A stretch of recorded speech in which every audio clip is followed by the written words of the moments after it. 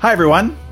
Welcome once again to Dan 1132. It's been some time, but it's very good to be back with you recording a new episode 28. Or we could say, after this extended break, that it's Season 2, Episode 1, perhaps. But it's very nice to be back, to be on the road to recovery. I've had some health problems over the past couple of months, but I'm on the road to recovery, and I give thanks to God for that, and able to do the research and start recording once again.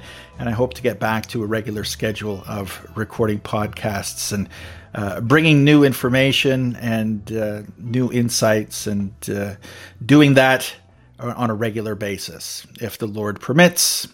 So this episode 28, I'm going to be speaking about a man who had a very great impact in his time, and that impact has continued until the present day. And when we think specifically about the issue of human sexuality, and when we think about marriage, and we think about the acceptance of homosexuality and alternative lifestyles, quote unquote, and the whole issue of gender as opposed to sex, that there are multiple genders, that gender exists on a spectrum. We need to understand where this comes from, and we need to understand the roots of it. Where does this idea come from that sexuality exists on a spectrum, for example? We'll get into that in more detail. Where have the acceptance of homosexuality and transsexualism, where have these things come from? What are the roots of this? And in large part, we need to look back to Alfred Kinsey and the Kinsey Report, what's known as the Kinsey Report. The Kinsey Report right here, this large book, for those who are watching on Rumble, Sexual Behavior in the Human Male, by Alfred Kinsey, Wardell Pomeroy, and Clyde Martin. Published originally in 1948, this very large tome, which makes for, in part, interesting reading, in part, very disturbing reading, and then in large part, very tedious reading. But be that as it may, this book sold hundreds of thousands of copies in the late 1940s and the 1950s. And then several years later, Kinsey and his group published Sexual Behavior in the Human Female, which was not as successful, but at the same time also made waves in American society and throughout the world. So I want to begin by talking about Alfred Kinsey. And who was Alfred Kinsey? Well, Alfred Kinsey got his start as a zoologist, and he studied bugs. And according to the mythos surrounding Alfred Kinsey, he began his work of sexual in the area of sexology, doing sexual research. He began that work after he had been requested to do a course, almost like a marriage preparation course at a university. And he discovered, apparently, that there wasn't a lot of information available. And this led him to the idea that, well, what we need is some intensive research on human sexuality. Now, that's the mythology. That's how he explained it. But as we'll see, the truth is actually somewhat different. He began, as I said, as a zoologist, studying gall wasps, and he moved on to become very well known as a sex researcher. And as we look at Kinsey's biography from biography.com, I'll just go through a little bit of this. He was born in 1894 in New Jersey, the oldest of three children in a devout Methodist family. So his mother described him as shy and soft-spoken. 1912, he graduated as valedictorian of his high school class. He worked to fund his undergraduate education while attending Bowdoin College, graduated magna cum laude with a Bachelor of Science in Biology and Psychology in 1916. 1920, he received his doctorate in biology from Harvard, and he also met his future wife at a zoology department picnic. Now, his career as an educator, he accepted a job as a professor in zoology at Indiana University in Bloomington, Indiana. He was a specialist in botany and insects, and through his research, he established himself as the #1 authority on the gall wasp, which we all know, studying gall wasps will inevitably make you an expert in human sexuality. So from 1926 to 1929, he took field trips all over the country with his students, collected tens of thousands of gall wasp specimens along the way, focused on categorizing and numbering his specimens, but he longed to take his scientific investigation a step further. Turning his focus to the questions of evolution and natural selection, in 1930, a year after he was promoted to full professor, he published his findings in a paper called The Gall Wasp Genus Cynips, a study in the origin of the species. The next section is on sexual behavior studies, which is obviously what Kinsey is best known for. In the 1930s, Kinsey agreed to teach a marriage course. When his students started to ask him questions about sex, he realized that there was very little scientific data on the matter. He decided to apply the principles of scientific research toward the topic of sexual behavior. In 1938, he launched a sex studies program. In the early 1940s, he procured funding from the National Research Council and the Rockefeller Foundation's medical division, and we'll speak more about that. In 1947, Kinsey and his research assistants became incorporated under the name the Institute for Sex Research, Incorporated. In 1948, he published his first book, Sexual Behavior in the Human Male. He based the book on more than 10,000 interviews, during which men and women of all ages provided candid answers to personal questions about their sexual feelings and behaviors. The book quickly sold close to 500,000 copies. Kinsey used the royalties from the sales of his book to do more research. He came out with a sequel called Sexual Behavior in the Human Female in 1953, but it didn't sell as well as his first book. Because Kinsey's research dealt openly with human sexuality during a time when the topic was taboo, his work was the subject of much controversy. During the course of his study, Kinsey was subjected to anti-communist investigations, loss of funding, and a lawsuit by U.S. Customs over a collection of erotic, or we could say pornographic, photos. Nevertheless, Kinsey's Institute for Sex Research still survives today under the new title, the Kinsey Institute for Research in Sex, Gender, and Reproduction. So in preparation for this podcast, there were two books in particular that I used as my sources. First, of course, was Sexual Behavior in the Human Male by Kinsey. And then the second book was this one. For those of you who are watching, you can see the cover here, Stolen Honor, Stolen Innocence. How America was betrayed by the lies and sexual crimes of a mad scientist in quotation marks. And the author of this book is Judith Reisman, PhD.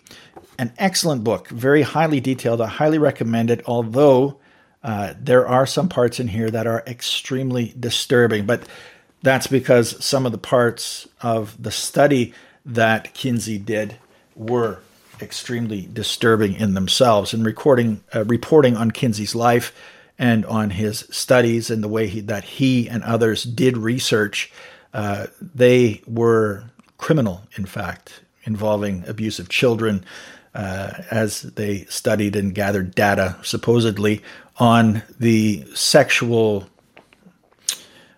experiences or sexual habits of children, adolescents, and even infants. So there's some very disturbing material in there, which was never reported on in the 1940s and 1950s, and rarely reported on since then, as Kinsey's reputation has been protected.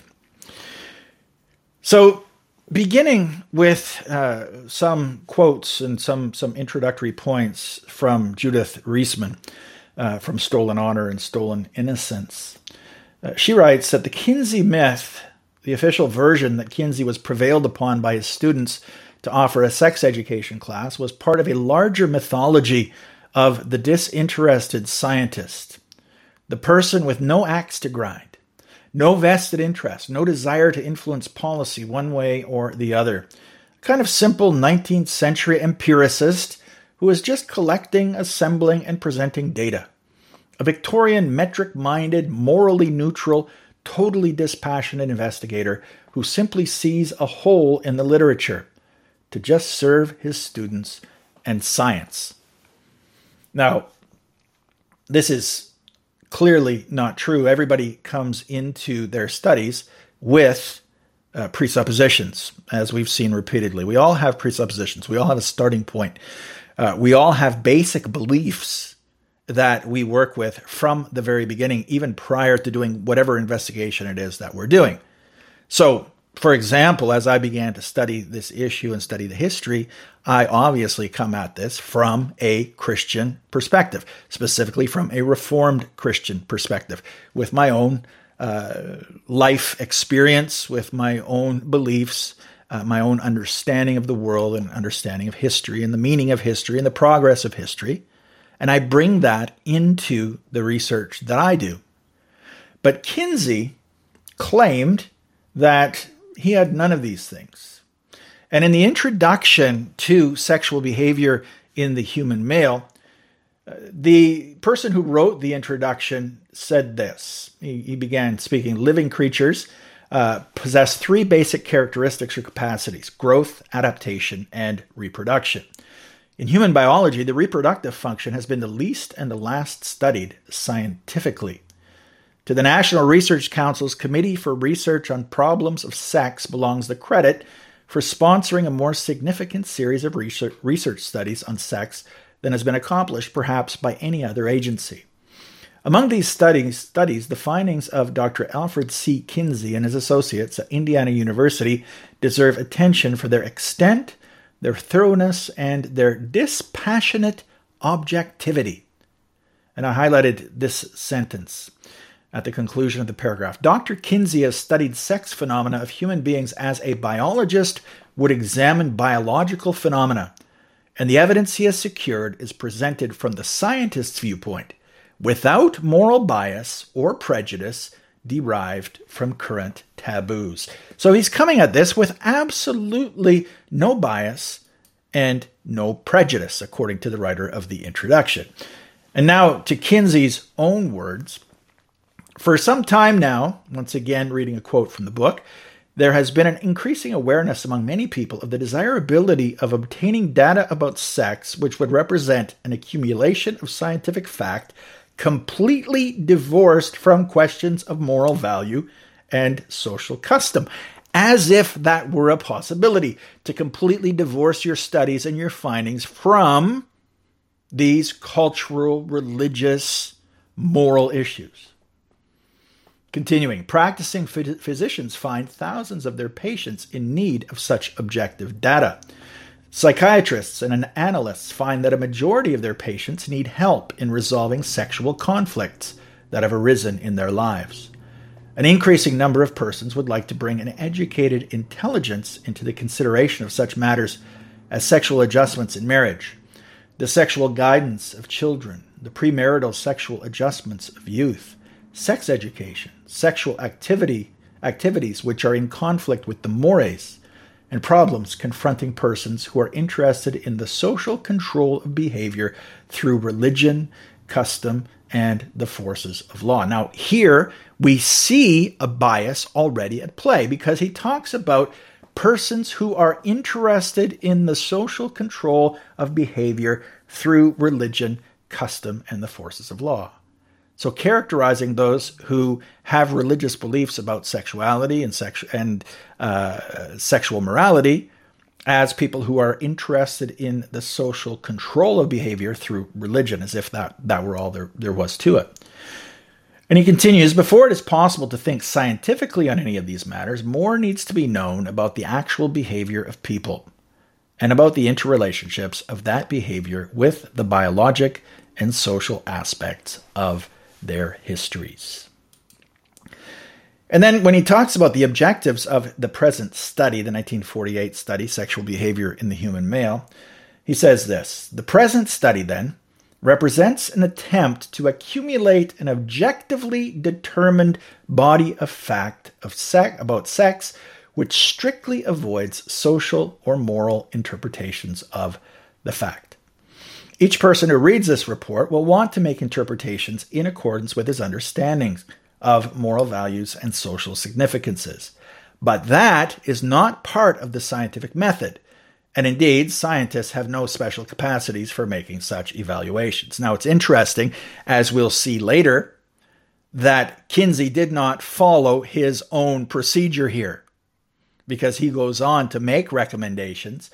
He goes on to speak as though he has some special capacity to make these evaluations, talking about the moral values and social significance, legal issues surrounding sexuality, all of which made a serious impact, which had a lot of influence on society from the 1950s onwards, leading to, in large part, the so-called sexual revolution of the 1960s, which has continued until today.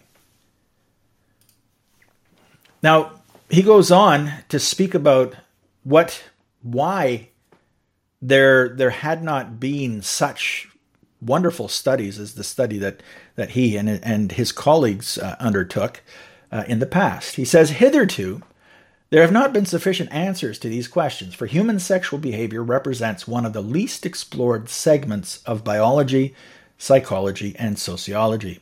Scientifically, more has been known about the sexual behavior of some of the farm and laboratory animals.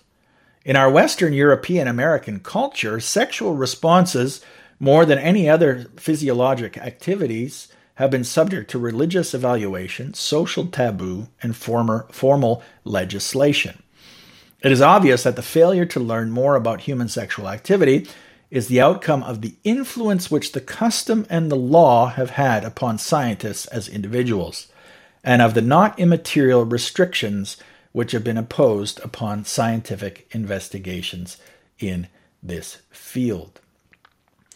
And so he speaks about the way in which the taboos, which he speaks about often, of a society, the morals of a society, have had these negative repercussions and have led to a lack of study of these issues, which is a horrible thing for him.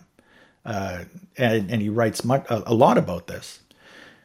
And he goes on to speak about the way that further study of sexuality will also have an impact on the laws of a nation. And he says, it is ordinarily said that criminal law is designed to protect property and to protect persons. And if society's only interest in controlling sex behavior were to protect persons, then the criminal codes concerned with assault and battery should provide adequate protection. The fact that there is a body of sex laws which are apart from the laws protecting persons is evidence of their distinct function, namely that of protecting custom. Just because they have this function, sex customs and the sex laws seem more significant and are defended with more emotion than the laws that concern property or person. The failure of the scientist to go further than he has in studies of sex is undoubtedly a reflection of society's attitudes in this field. So again, Kinsey said previously, as we read, that a scientist cannot comment on these moral issues because that's outside of the realm of the scientist. And then he goes on throughout the book to make these comments. So not following his own procedure. And he goes on to say this, and he makes a number of recommendations as in terms of how the findings of the Kinsey report should be used in the various spheres of society. He says the administrations of penal and correctional institutions naturally questioned whether their inmates would be disturbed if we attempted to secure sex histories from them.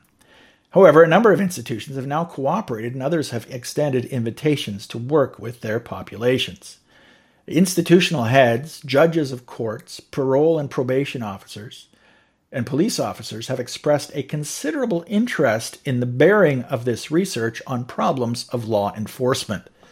The inmate populations in these institutions have voluntarily cooperated in splendid fashion. From this material, we shall ultimately publish a volume on the legal aspects of sexual behavior and one on the problems of sexual adjustment within institutions. He also speaks about other social applications, and specifically in terms of the issue of homosexuality. And he writes this. He says, "It is obvious that social interpretations of the homosexual behavior of any individual may be materially affected by a consideration of what is now known about the behavior of the population as a whole, thanks to his study. Social reactions to the homosexual have obviously been based on the general belief that a deviant individual is unique and as such needs special consideration." And this is the part that I highlighted here. "When it is recognized that the particular boy who is discovered in homosexual relations in school, the businessman who is having such activity, and the institutional inmate with a homosexual record are involved in behavior that is not fundamentally different from that had by a fourth to a third of all of the rest of the population, the activity of the single individual requires a somewhat different social significance." And there's a lot of this in the Kinsey report, because what he seeks to show is that sexual deviance, deviant sexual behavior, adulterous behavior, husbands cheating on their wives, wives cheating on their husbands, premarital sex, various kinds of sexual activities which had very much been frowned upon and considered to be immoral and damaging to society, were far more common than had been previously believed. And as you see, you'll see if you look in the Kinsey report, you'll see a number of tables where the numbers have been tabulated and the percentages have been given. How many men have participated in sex before marriage? How many men have participated in various, I'm not going to get into details here, in various different sexual perversions, we could say. How many of them have done unusual things? How many have actually participated in child abuse and various other sexual activities? And according to Kinsey's report, the numbers were way higher than previously believed. Therefore, those who often speak out against these things and these kinds of behaviors, Kinsey implies, are hypocrites, generally.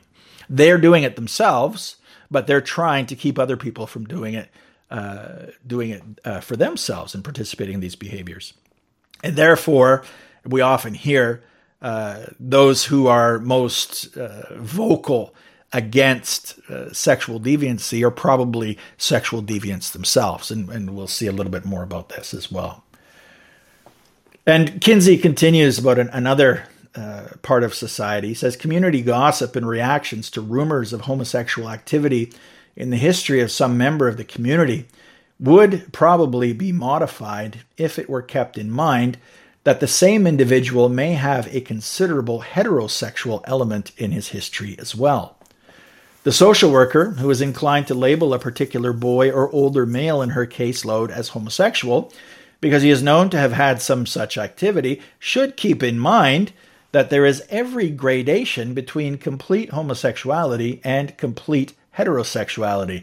And here we see the influence that Kinsey has had on the whole ideology of gender, and the fact that the idea, not the fact, but the idea or the theory that gender exists in a continuum and that sexuality exists in a continuum. So you end up with the acronym, the LGBTQ 2S plus whatever, the acronym keeps getting longer and longer because there is a gradation, supposedly, and a variation. You can't just say there's two or three options.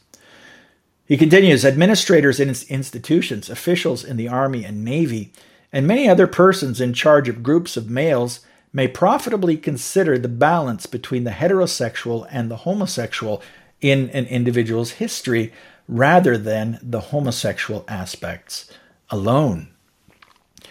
He goes on to speak about the court system, the justice system, and he says the judge who is considering the case of the male who has been arrested for homosexual activity should keep in mind that nearly 40% of all the other males in the town could be arrested at some time in their lives for similar activity.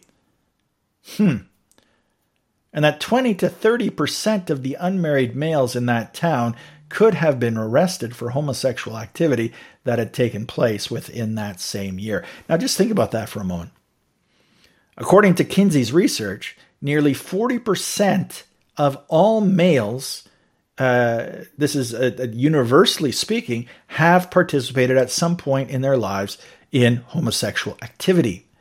And 20 to 30% of men, unmarried men, had participated in homosexual activity within the last year.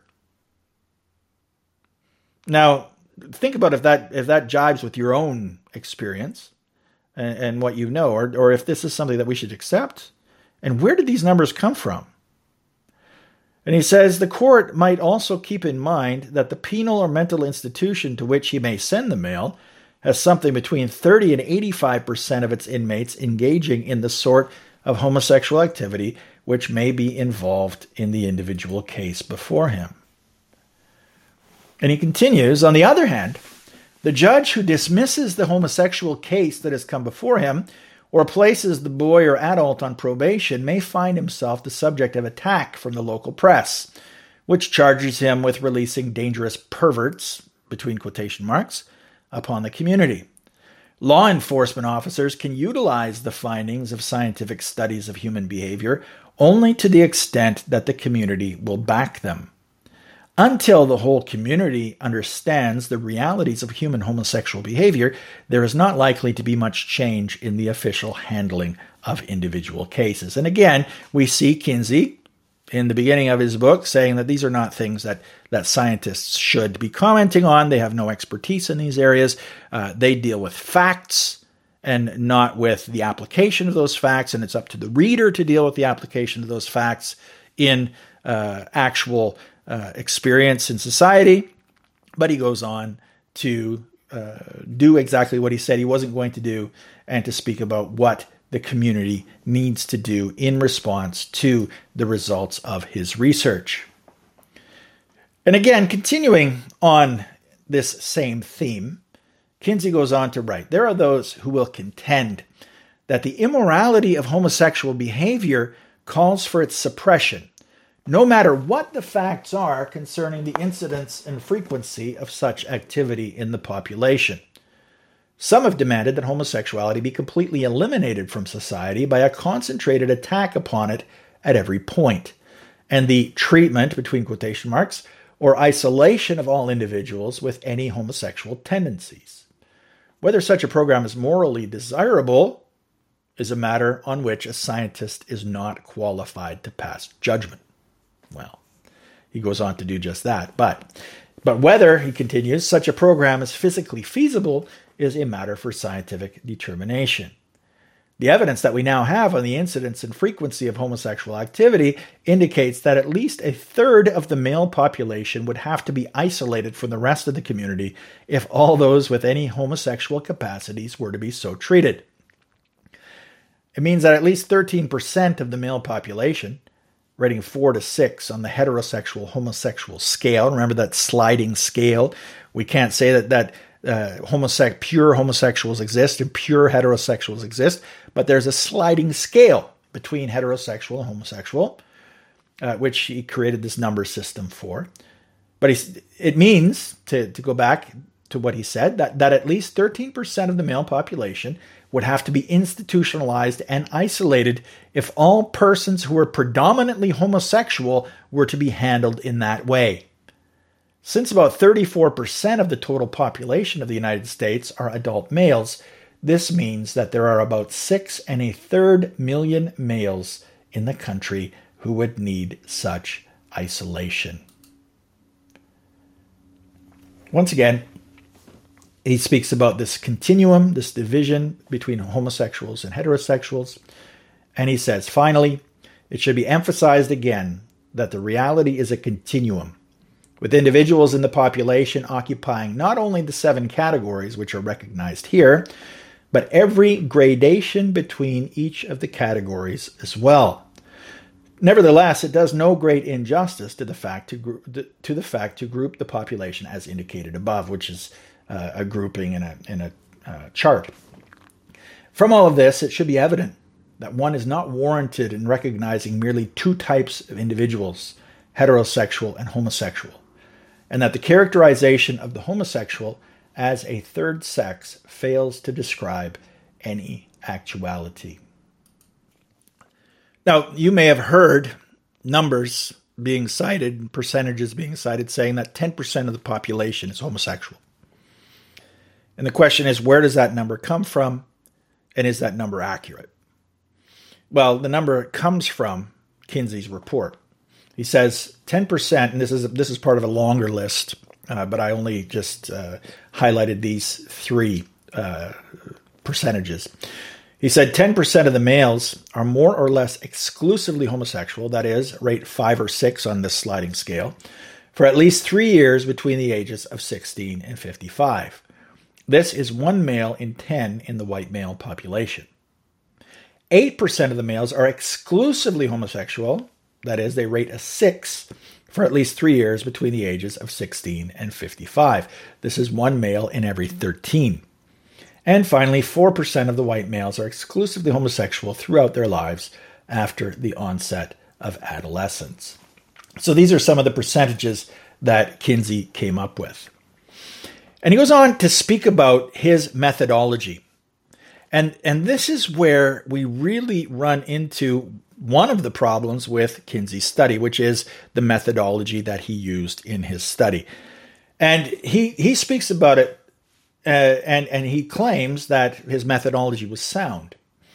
And he says, if individuals are collected in a fashion which eliminates all bias in their choosing, individuals who would participate in the study, and in a fashion which includes material from every type of habitat and from the whole range of the species, it should be possible to secure a sample which, after measurement and classification, will indicate the frequency with which each type of variant occurs in each local population or in the species as a whole. And you can see that Kinsey is dealing with human beings as members of the animal kingdom and studying them as he studied gall wasps, at least in his mind. He says, if the sample is adequate, and the generalizations should apply not only to the individuals which were actually measured, but to those which were never collected and which were never measured at all. Obviously, the correctness of such an extension of the observed data depends upon the size of the sample and upon the quality of the sample. And the capacity of the taxonomist is to be measured by the skill he demonstrates in choosing and securing that sample. And then he says that the next 2 chapters would deal with the methodology, the techniques by which the material of the study was obtained. The question is, and this is what he's saying is this: in order to do a proper study, we need to have a large enough sample, we need to have a representative sample, and we need to have a high quality sample. The question is, did Kinsey and his colleagues have this kind of sample? Did they have a large enough sample? Did they have a quality sample? And were there inherent biases in the sample itself which radically skewed the numbers that they came up with? The fact is that the size of the sample and the quality of the sample were sadly lacking in Kinsey's study. And now going back to Judith Riesman's book, she said this. She said, Kinsey, in his studies of sexual behavior, violated all 3 of the precepts necessary to scientific procedure. He denied flatly and repeatedly that he had any hypothesis, insisting that he merely, in his words, presented the facts. Now this as far as I know, even goes against the scientific method, which is where the scientist begins with a hypothesis, where Kinsey says, I didn't begin with a hypothesis. I began with no preconceived notions about what I wanted to find or what I was going to find. But Riesman continues, yet to any observant reader, Kinsey obviously had a two-pronged hypothesis.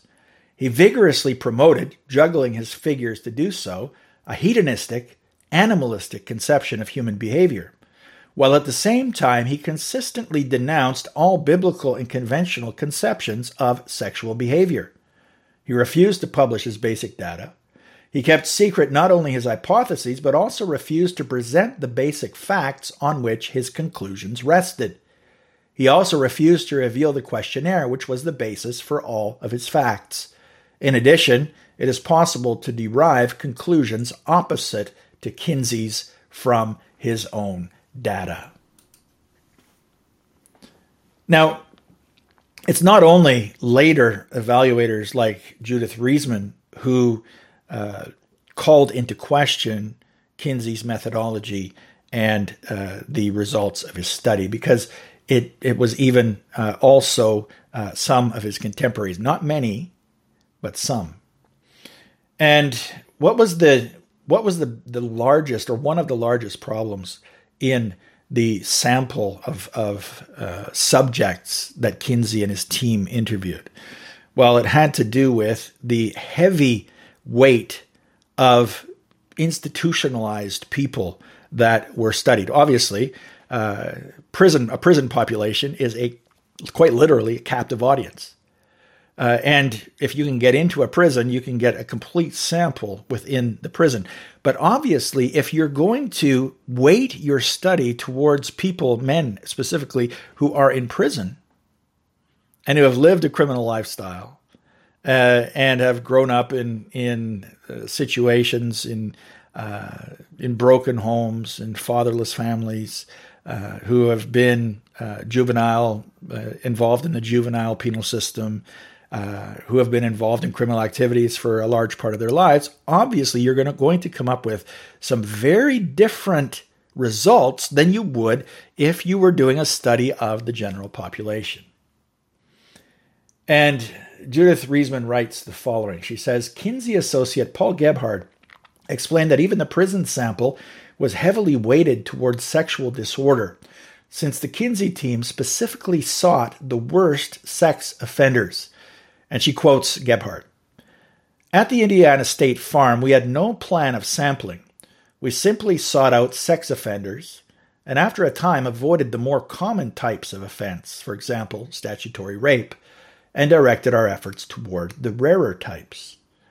In the early stages of the research, when much interviewing was being done at Indiana correctional institutions, Dr. Kinsey did not view the inmates as a discrete group that should be differentiated from people outside. Instead, he looked upon the institutions as reservoirs of potential interviewees, literally captive subjects. This viewpoint resulted in there being no differentiation in our 1948 volume between persons with and without prison experience. The great majority of the prison group was collected omnivorously without any sampling plan. We simply interviewed all who volunteered, and when this supply of subjects was exhausted, we solicited other inmates essentially at random.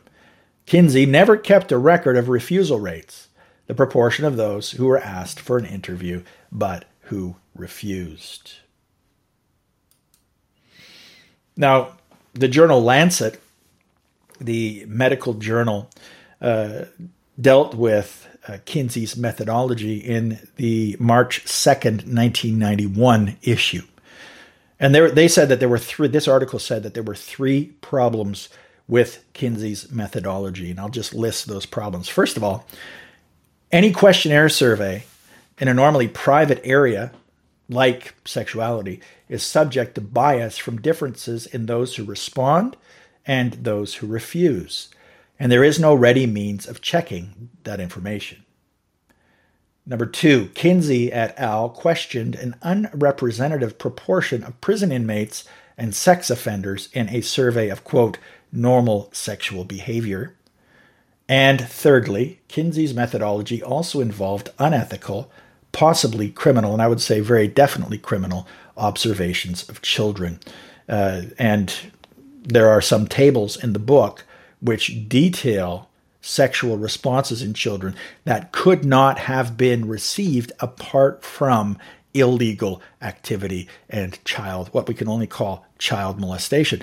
But the funny thing is that when the book was published, and for many years afterwards, this was never called into question by the scientific community, when it's obvious. And when it would have been something, it should have been something that jumped out at people. Like, how did you get this information? How did you get information on sexual responses of 3-year-olds, if not from child molesters, which is exactly where Kinsey got that information. And it's shocking, but it's true. So Kinsey's behavior in this and many other areas was horrendous. One of the contemporary critics of Kinsey's study was Abraham Maslow. Abraham Maslow, perhaps you've heard of Maslow's hierarchy of needs. It's probably what he's best known for, a psychologist of global acclaim in the 1940s. In the volume on the sexuality of the human male, Kinsey claimed to be indebted to Maslow for the latter's efforts to preclude volunteer bias. Maslow was a libertarian member of the Humanist Society, and he was an early fan of Kinsey's research. And he scrutinized volunteerism in studies of human sexuality. So that means when a study is done and the people who are interviewed are volunteers. So there are people who say, oh, yeah, I'll participate in that study. Sure. An advertisement is put in a college newspaper or whatever. And the people who participate in the study are those who volunteer for it. So continuing about Maslow, in 1942, he had reported that any study, and this is a quote from him, any study in which data are obtained from volunteers will always have a preponderance of aggressive, high dominance people, and therefore will show a falsely high percentage of non-virginity, masturbation, promiscuity, homosexuality, etc. in the population.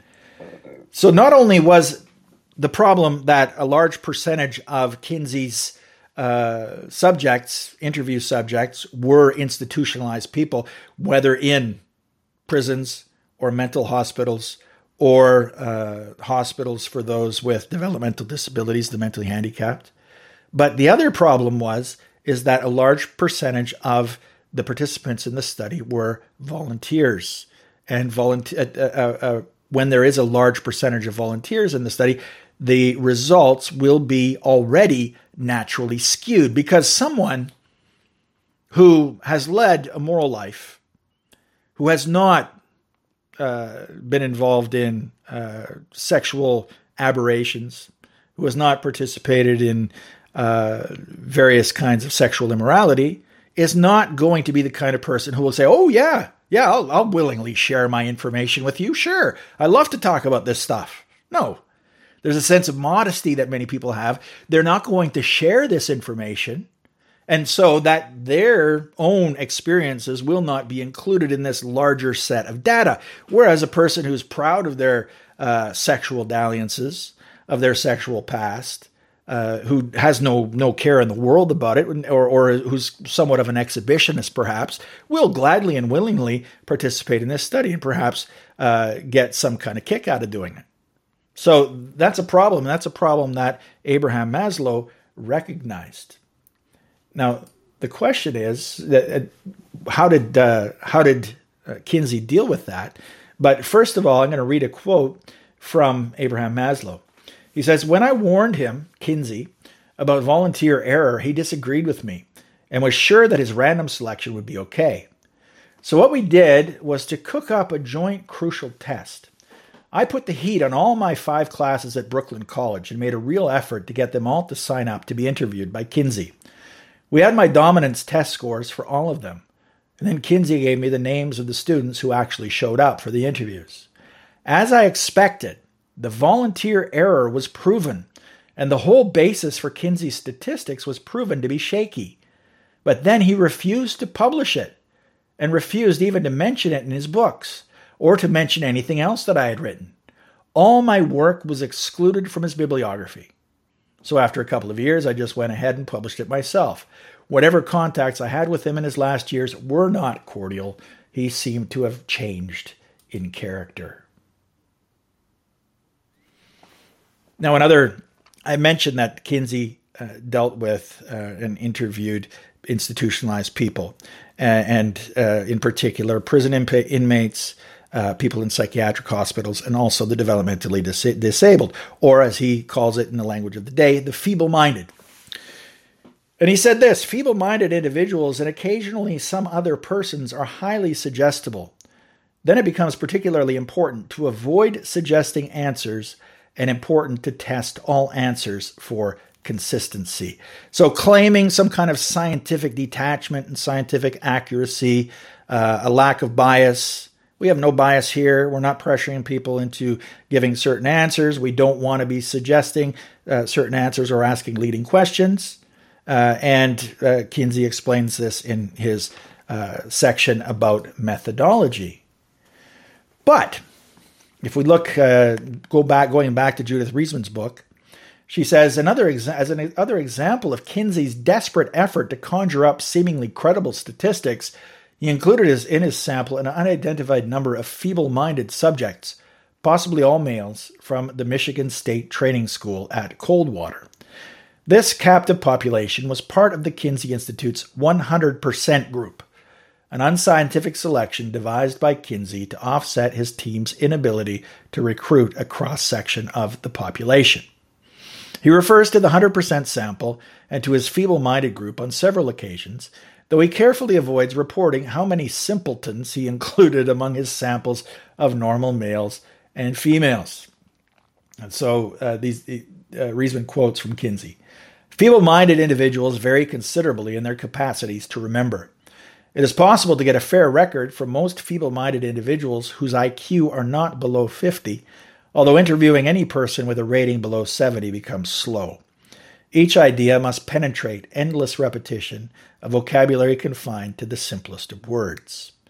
With uneducated persons, and particularly with feeble-minded individuals, it is sometimes effective to expose the truth by answering as though he had never given a negative reply.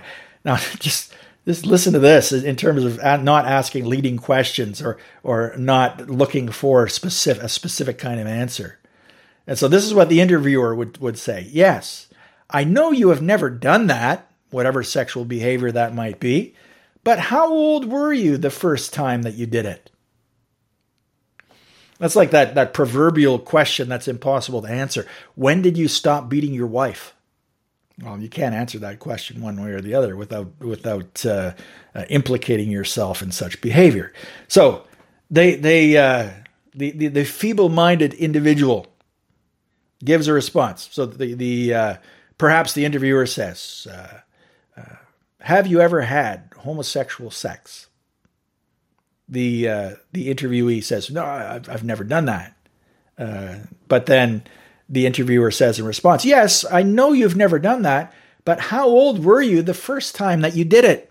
So you're dealing with someone who's developmentally disabled in the first place, and then you're asking these leading questions, and you can imagine somebody with a developmental disability saying, "Oh, well, I guess he's expecting me to say something. Well, I'll just say 12, or whatever the answer might be." Such questioning, Kinsey says, may break down the cover-up of a feeble-minded individual. Now, there's also more in Kinsey's book, and I'm going back to Kinsey's book once again, the study, about this process, about the process and the actual setup of the interviews and how this was done. And Kinsey writes, problems of interviewing have been particularly important in the present study because of the long-standing taboos, again, back to that word taboos, which make it bad form and for most people socially or legally dangerous to discuss one's sexual activities in public or even in the presence of one's most intimate friends. It is astounding that anyone should agree to expose himself by contributing his sex history to an interviewer whom he has never before met and to a research project whose full significance he, in most instances, cannot begin to understand. Still more remarkable is the fact that many of the histories in the present study have come from subjects who agreed to give histories within the first few minutes after they first met the interviewer. Now, I find this fascinating, that a number, or large number apparently, of people who were interviewed by Kinsey and his associates, getting a very detailed sexual history, asking all kinds of intimate and very personal questions, were people who jumped at the opportunity to participate in such an interview. Obviously, it seems to me, you're going to end up with a very skewed sample of the population if you're dealing with a number of people and getting information from a large number of people who are eagerly volunteering for this. I think of myself, I would hardly eagerly volunteer for such a study. It's not something, again, you'd speak about taboo, or you can speak about acceptable behavior, or you can speak about what should remain private and should not be shared with others. When you think about that, if a large proportion of the population who thinks in that way, that sexual behavior is not something that we talk about publicly. It's not something that we talk about frivolously. It's not something that we share with strangers or people that certainly with people that we're not familiar with.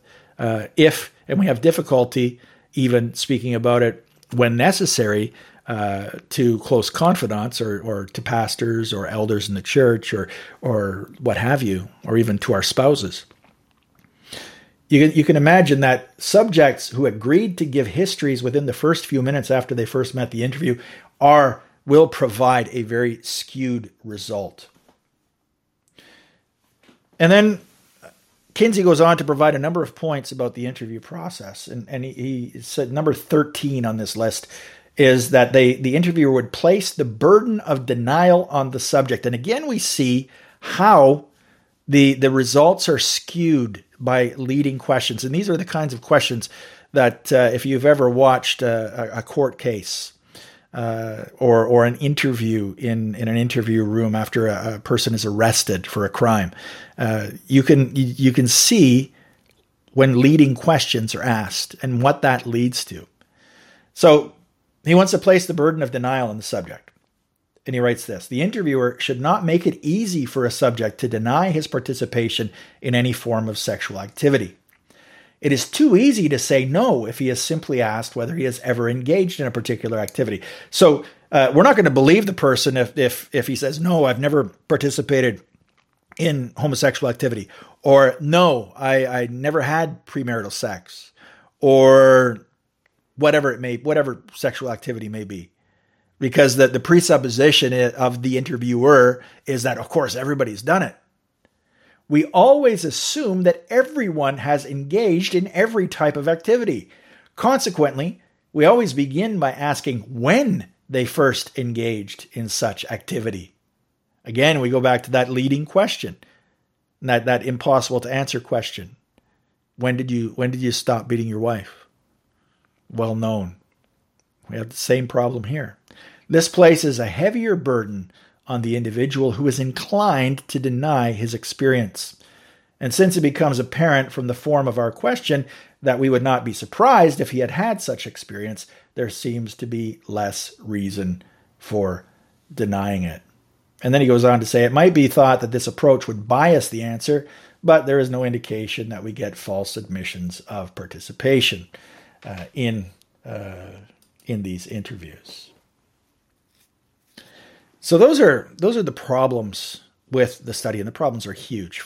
So problems with methodology, problems with the groups that were the focus of Kinsey's research, large proportion of prison inmates, people who are institutionalized, the mentally disabled and the mentally ill, and also the volunteer aspects of the study. You're going to get a skewed results whenever you have a study of this type, which relies on volunteers. Even though Kinsey wanted to claim that he had 100% participation from groups, which would give a less skewed study. And in the third place, the illegal and reprehensible research that was done into sexuality of children, adolescents, and infants. And so in all of these areas, this study should have been widely rejected by the scientific community. But as we saw in the previous episode about Margaret Mead, how the Margaret Mead's research was unquestioningly accepted by the social scientific community, despite the fact that her research was terrible and that it didn't reflect reality of life in Samoa. And if you want to hear more about that, it's in the previous episode. So the same thing happens here. The scientific, quote unquote, public, so the social scientists, the powers that be, the intellectual elites had an idea of what they wanted to find, and when Kinsey came out with this idea, they ran with it. But how did this tome, which 500,000 people bought, but I can't imagine that 500,000 people got much further than the introduction. How did this study become such a phenomenon? How did it sell 500,000 copies? And how is it so widely promoted and it became widely known? There were magazine articles written about it, publicity photographs published of Kinsey and his associates, comics and cartoons written about it, trying to bring the issue of human sexuality into the mainstream, we could say, to make it less threatening in some way. And Reisman includes a number of examples of that. Well, how did this happen? Well, Reisman writes about Rockefeller's mass communications machine takes Kinsey public. The immense amount, she writes, of public interest in Kinsey's first book supposedly came as a surprise to its authors and publishers. Wow, everybody wants to read this. That is doubtful, however, considering the enormous advance effort to promote it, including efforts of the Rockefeller-connected mass media to effusively hype the book and its culturally corrosive message. Kinsey and his benefactors set in motion massive publicity campaigns preceding release of both the male volume in 1948 and the female volume in 1953. Journalists were briefed and courted, and as publication date approached, wined and dined, occasionally at taxpayers' expense. In addition to print advertisements, an unprecedented number of free copies, gratis copies of the first book, primarily targeting the medical profession, were distributed nationally. Alan Wallace, past president of the American Statistical Association, recalls, yes, the book was promoted commercially in a big way, and they were taking sort of a holier-than-thou attitude, saying, we're not promoting it at all. It's just that the public is naturally interested in the subject. This carefully contrived publicity effort was designed to create an international media sensation that would appear to be spontaneous. Clamor for the book would then be portrayed as proof that Kinsey's claims about America's sexual hypocrisy were valid. After all, it was the first, quote, racy U.S. scholarship in print, and supposedly moral and monogamous men and women would be standing in line to buy it. Parading the book under the respectable cover of Science further enhanced the scheme. However, this too was a media-crafted and controlled fantasy. How did this bow-tied Midwestern biology professor become a savvy public relations wizard capable of conducting a book promotion rivaling that of a Madison Avenue ad agency? An indication of the answer is found in the record of the Rockefeller Foundation's extensive influence on mass communication. During the late 1930s, writes Christopher Simpson in Science of Coercion, the foundation, the Rockefeller Foundation, quote, believed mass media constituted a uniquely powerful force in modern society for imposing the will of the elite on the masses. According to Simpson, secret psychological war projects to control public opinion were supported by America's tax-exempt foundations. And the same thing is happening today in Great Britain, in Canada, in the United States, which with what are called nudge units, government-funded and controlled and also funded by the foundations, psychological experts who are working to influence public opinion. supported by these foundations. And Riesman continues, for example, campaigns were developed to induce Americans to support U.S. entry into World War II. The Rockefeller Foundation funded communication experts from the field of social science to shape pre- and post-war public attitudes. In the post-war era, this experienced group of operatives turned its attention to our domestic population. So how did Kinsey deal with opposition at the time? Well, Kinsey, by all accounts, appears to not have been a very nice man when he was especially dealing with those who didn't toe the line. Now, Kinsey, Riesman writes, was understandably anxious to downplay the extent to which his quote-unquote research had been based on the experiences of deviants, prisoners, homosexuals in bars and baths, and child molesters. Much of Kinsey's animosity was directed at critics within the scientific community. Scientists, he claimed, quoting Kinsey, have proved as likely as anyone else to become emotionally disturbed at the very notion of research in the area of human sexual behavior in facing facts, with anything like objectivity. A prominent scientist, a leader in science at a great university, and ultimately an important figure in scientific political organization in the national capital, began his review of our first volume by saying, "I do not like Kinsey. I do not like the Kinsey Project. I do not like anything about the Kinsey study of sexual behavior." The persons who have been most vociferous, both verbally and in their writing against our undertaking, would include some who honestly believe that ignorance is safer than knowledge in this and presumably many other areas. But the prime objectors have been persons who are most disturbed in their own sexual lives. This we know specifically because we have case histories on some of these individuals. This is Kinsey, and it sounds pretty threatening. Those prime objectors, those people who have the most to say negatively about our great and wonderful study and all the results of our studies, they are the ones who are the most disturbed in their own sexual lives. So it's like saying the person who is homophobic, supposedly homophobic, is someone who has some kind of latent homosexuality in their own lives. It's a person who is sublimating their own homosexual tendencies and moving it in the direction of hatred toward homosexuals or fear of homosexuals or disapproval of homosexuality, the same kind of arguments that are used today. But there's an underlying threat here. The prime objectors have been persons who are most disturbed in their own sexual lives. This we know specifically because we have case histories on some of these individuals. So, in other words, be careful. Riesman continues, there were so few scholarly critics of Kinsey at the time that when one raised his head, as did two critics, Gorer and Terman, this raised questions about the critic's own sexual life, whether justified or not. Christensen quotes Kinsey, hinting at the strain of protecting the critic's sex history. Kinsey says, we have guaranteed to keep confidence on each individual history which we have taken in this study. But it must be admitted that it has imposed a terrific strain upon us at times to know the sexual history of some of the persons who have been the bitterest opponents of our sex research, as they would be of any other sex research. Well, it's such a strain for us. We have their sexual history. We know all about them.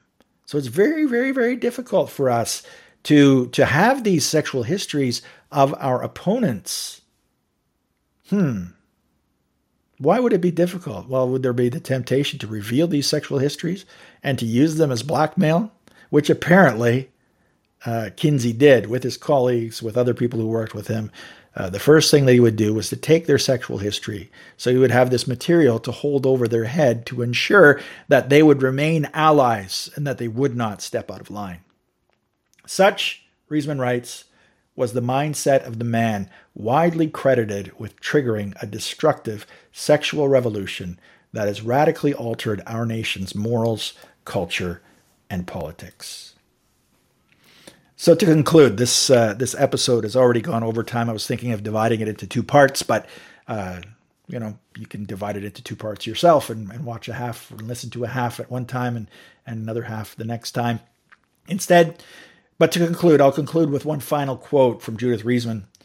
As with the discredited turn-of-the-century science of phrenology, which entailed measuring bumps on the head to estimate intelligence and other traits, the quote-unquote new academic discipline of sexology is a shaman's trade.